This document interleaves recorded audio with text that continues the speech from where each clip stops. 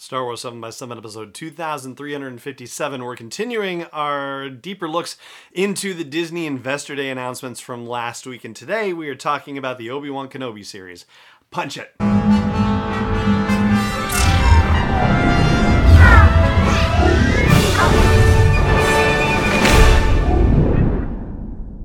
Hey Rebel Rouser, I'm Alan Voivod and this is Star Wars 7 by 7, your daily dose of Star Wars joy. And thank you so much for joining me for it. So the Obi-Wan Kenobi series, we got some new news about that, some rather remarkable news. And I'm sure you have read a lot about the announcements here and there and seen tweets and social media posts and whatnot, but perhaps you haven't heard Kathleen Kennedy actually tell you the news herself. And so here from the Disney Investor Day is Kathleen Kennedy talking about the Obi-Wan Kenobi series. Last August at the D23 Expo in Anaheim, we announced the return of Ewan McGregor in the iconic role of Jedi Master Obi-Wan Kenobi for a special event series on Disney+. Obi-Wan Kenobi begins 10 years after the dramatic events of Revenge of the Sith, where he faced his greatest defeat, the downfall and corruption of his best friend and Jedi apprentice, Anakin Skywalker turned evil Sith Lord, Darth Vader. Our fans will be thrilled that Hayden Christensen will be returning in the role of Darth Vader. This will be the rematch of the century. The series is directed by Deborah Chow, coming off the great work she did with us as a director on season 1 of The Mandalorian. Production will begin in March of next year. All right, so let's talk about a couple of things about this. First of all, the announcement that it's going to be 10 years after Revenge of the Sith. This is actually a change. So it used to be 8 years after Revenge of the Sith. That was what the initial announcement was at D23. I'm not saying that they can't change it. Of course they can change it. I'm just saying, hey, if you thought it was 8, now it's 10. But that's interesting also because of the fact that Solo: A Star Wars Story takes place in basically that same year, which would be 9 BBY, 9 years before the Battle of Yavin. All right, so let's talk about a couple of things about this announcement. First of all, Kathleen Kennedy says it takes place 10 years after the events of Revenge of the Sith. So this is an update. We were previously at 8 years after the events of Revenge of the Sith. So this is now putting the events of the Obi-Wan Kenobi series at 9 BBY, 9 years before the Battle of Yavin. And interestingly enough, that actually means it takes place after the majority of the events of Solo: A Star Wars Story. So the opening of Solo took place in 13 BBY, and then the majority of the events of the movie took place in 10 BBY. And that opens up some very interesting storytelling possibilities that we will get to in just a moment. But there is some information that I have to share with you first that wasn't available on the Investors Day public feed. So here's how that works, right? There's a public presentation, and maybe this is why the Investors Day presentation was slated to be 4 hours, but the actual public version is around 3.5, because there are elements that are not shown to the general public. They were only shown to Disney shareholders. And thankfully, there's some Disney shareholders or people associated with Disney shareholders who were able to report on the goings-on behind the scenes. In this particular case, a person named Cameron Bonamolo wrote for comicbook.com an update about the things that were shown only to investors. And a lot of that includes quotes from Ewan McGregor and from Deborah Chow, who is the showrunner for the series. Ewan McGregor says that there's a hunger for this character to come back, and the fans have been waiting long enough, you know? And then Deborah Chow says this is quite a dark time that we're coming into with him just being a Jedi. It's not safe. There are Jedi hunters out there. So we'll come back to that one in a moment as well. McGregor says he has this one task left, which is to keep Luke safe.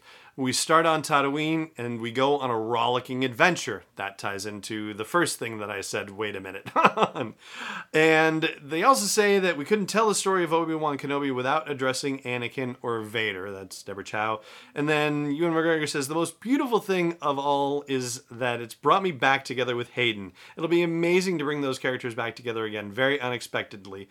And McGregor says having another swing at each other might be quite satisfying for everybody. We hope that you enjoy it as much as we're going to enjoy making it. And there are also descriptions of concept art on the story, and I'll link to that in the blog post for the show's episode and in the show notes for audio and video versions, but be that as it may. The big takeaway, I think, from this is the whole rollicking adventure that we're getting off of Tatooine. The idea of Obi-Wan leaving Luke for a time is kind of fascinating.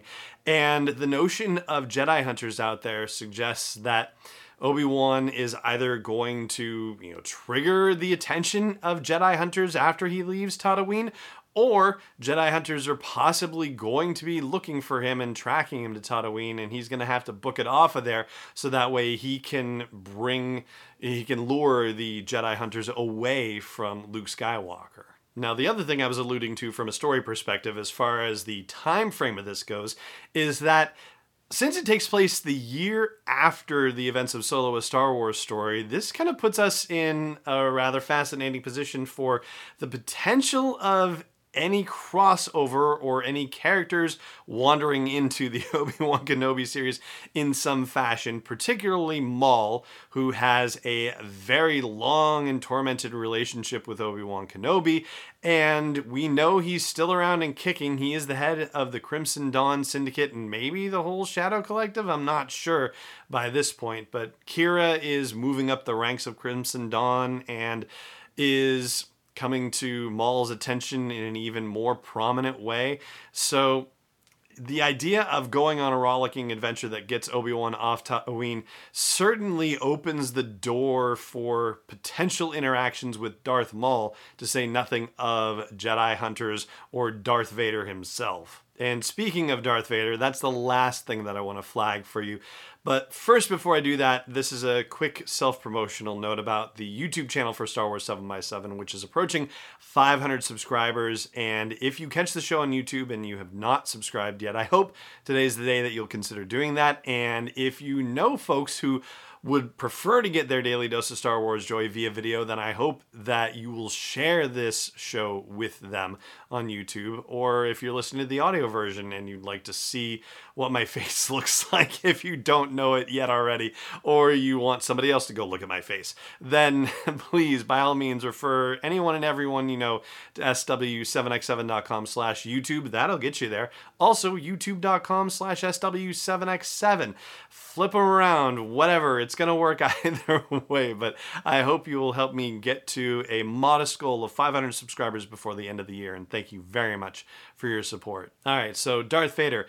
Hayden Christensen as Darth Vader. This is a beautiful, wonderful casting situation. I love it, and I'm fascinated by it because what I really want to know is whether Hayden has been cast only to be in the Darth Vader armor. And I feel like the answer to that has to be no. The reason why I think that is because if that were the case, then they could have put any number of folks inside the Darth Vader armor. They had 2 different folks in the armor for his appearance in Rogue One, for example. So, why wouldn't they just have a stunt performer be inside Darth Vader's armor if it was just going to be Darth Vader in armor, right? And even at the end of Revenge of the Sith, when it's Hayden Christensen in the Darth Vader armor, the voice is still provided by James Earl Jones. So you imagine that a Darth Vader in armor in the Obi-Wan Kenobi series would be voiced by James Earl Jones, or heaven forbid if he is unable to do it, then by someone, for example, like Scott Lawrence, who did it for Vader Immortal and does it very well. And we know he's going to show up in the armor because they're talking about a confrontation between Obi-Wan and Darth Vader as part of this. So, it has to happen like that. But I just can't imagine them casting Hayden Christensen for this unless they plan on showing that man's handsome face for everyone to see, which means going into flashback modes and things like that. So it's going to be really interesting to see how that shakes out. All right, that's what we've got on the Obi-Wan Kenobi series, and that is going to do it for today's episode of the show. It just remains for me to say thank you so much for joining me for it, as always, and may the Force be with you, wherever in the world you may be. Star Wars 7x7 is not endorsed or sponsored yet by Lucasfilm Limited, Disney, or 20th Century Fox, and is intended for entertainment and information purposes only. Star Wars, the Star Wars logo, all names and pictures of Star Wars characters, vehicles, and any other Star Wars-related items are registered trademarks and/or copyrights of Lucasfilm Limited or their respective trademark and copyright holders. May the Force be with them. All original content is copyright 2020 by Star Wars 7x7. We hope you love it.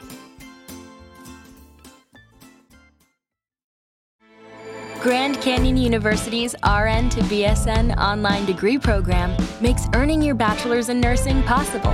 Balance online coursework with local in-person clinicals to position yourself for potential leadership opportunities in the time you have from wherever you are, leaving room for what matters. Achieve your goals with your personalized plan and team behind you. Find your purpose at Grand Canyon University. Visit gcu.edu.